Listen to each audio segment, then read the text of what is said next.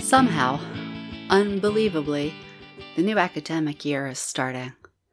If you're an educator in any environment, academic, nonprofit, corporate, health systems, community-based organizations, here are 7 ways you can be good to yourself and your students or learners in academic year 21-22. Hi everybody, I'm Dr. Anne-Marie Liebel. This is 10 Minutes to Better Patient Communication from Health Communication Partners, a health equity focused education and communication consultancy. That's right, consultancy. If you need expert help on any topic in this series, including targeted vaccine communication, visit healthcommunicationpartners.com. Today's episode sponsored by Maven Roth Group. For many people, the hardships and changes resulting from the pandemic have shifted priorities. The same old messages just don't resonate. Because of this, Maven Roth is helping organizations evolve their messaging to better meet their audience's new priorities. Maven Roth can refresh your marketing to reflect today's changes. Visit mavenroth.com. Now, there are many educators in the audience to this show. I love you. I see you. I hear you. I love hearing from you. And you have been on my mind. Over the summer, it seemed all the educators that I spoke with and all the ones that I see on social media, there was a current of this feeling of, oh, you got to be kidding us. Like we've just been through the most outrageous, unbelievable teaching situation that any of us could possibly imagine, and barely kind of got our feet underneath us again. And now the new academic year is starting.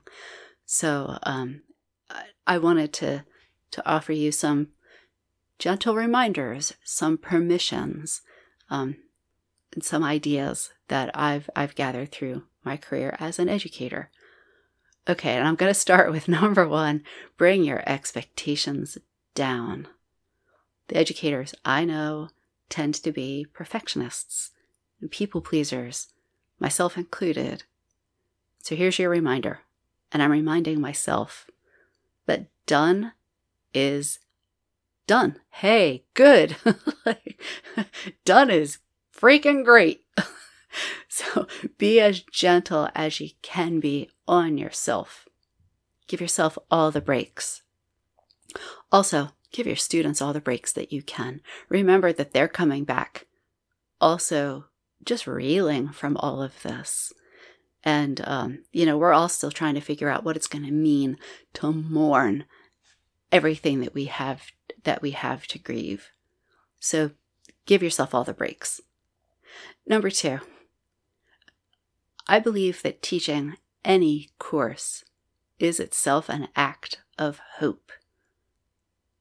So here's an invitation to go back to the heart of it, the heart of your teaching, whatever that is for you, whatever it is that speaks to you, whatever it is that's joyful in your teaching, the reason you got into this to begin with.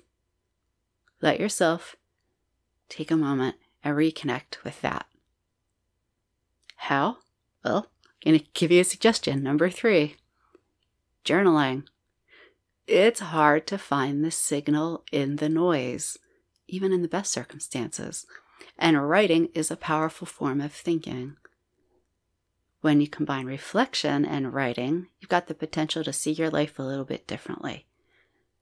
There is an episode that I did with Dr. Ann Ancona of Kent State's College of Nursing, and I'll link to that in the show notes, because Ann and I show you ways to combine reflection and writing, whether it's just for yourself or if you're going to ask your students or learners to do the same. Number 4, I remember my earliest mentor telling me many, many years ago that my students would learn far more from who I'm being than they would from anything that I was teaching. And so I wanted to share that with you. Obviously, I still remember it. I occasionally do one-off episodes in this series, and one of the kind of special topic episodes I did a while ago was on mentoring in the health professions. And every once in a while, it'll pop up in my metrics as people rediscover that episode. So whether you are a mentor or you have a mentor or you want a mentor, go ahead and check out that episode. Link in the show notes. Number 5, I'm inviting you more or less to have compassion for yourself. Because it's a good idea overall, but also because it'll make it more possible for you to have compassion for others, including the learners. The opposite can also be true. If we have a deficit perspective on ourselves, it can show up as a deficit perspective on others. There's so much cultural pressure toward having a deficit perspective on ourselves, even without the pandemic and all of its additional pressures and stresses. So if you catch yourself with that deficit perspective, which you listen to the show, you know what one of those is. I'll put the link in the notes.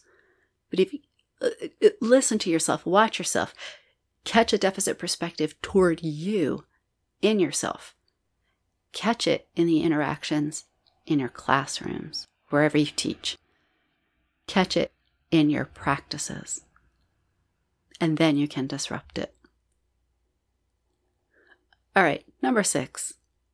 I'm giving you permission to do more peer learning. I'm inviting you to do more peer assessment. Yes, it is hard to let go of control when you're teaching, especially if, like me, you have those perfectionistic or people-pleasing tendencies I was talking about, number 1. But let your students take charge for a while. Take charge of their own learning, right? That's a popular phrase. But learning is social. Your students are going to learn from each other. So let them. Devise as many scenarios as you can. Better yet, ask them to devise those scenarios with you. Students learn by doing. We know this. Number 7. Tell stories. Yeah, tell stories, even for just 5 minutes. It can be story time. Now, of course, I'm going to tell a story. And way back in the start of my teaching career, well, not really the start. I was a few years in because it took me some bravery to make this move. It was the spring, and I was writing a cover letter for a summer job. And I was frustrated and it wasn't going anywhere. And so I brought it into my students and I was like, can you help me with this? And that one moment of vulnerability changed my teaching forever. I'm not exaggerating this either. It changed my relationship to my students, my relationship to them as writers. I let them have more control in the classroom. I changed the way I taught after that. And that particular event also led me to write the first journal article I ever wrote, which got me over my fear of writing for a wider audience. So it really did change my teaching. And it got me to do more peer editing and peer assessment, like I said on number 6. So let yourself or let your students tell stories as part of your teaching. So I hope these are helpful. And if you're an educator or you're responsible for training in your context, I'm making something special for you. So again, whether you're an academic or corporate or nonprofit or health system or community-based organizations, I'm really excited about what I'm making for you, and I'm going to be sharing it with you soon. This has been 10 Minutes to Better Patient Communication from Health Communication Partners. Music and audio engineering by Joe Liebel. I'm Dr. Anne-Marie Liebel. Thanks for listening to 10 Minutes to Better Patient Communication from Health Communication Partners, LLC. Find us at healthcommunicationpartners.com.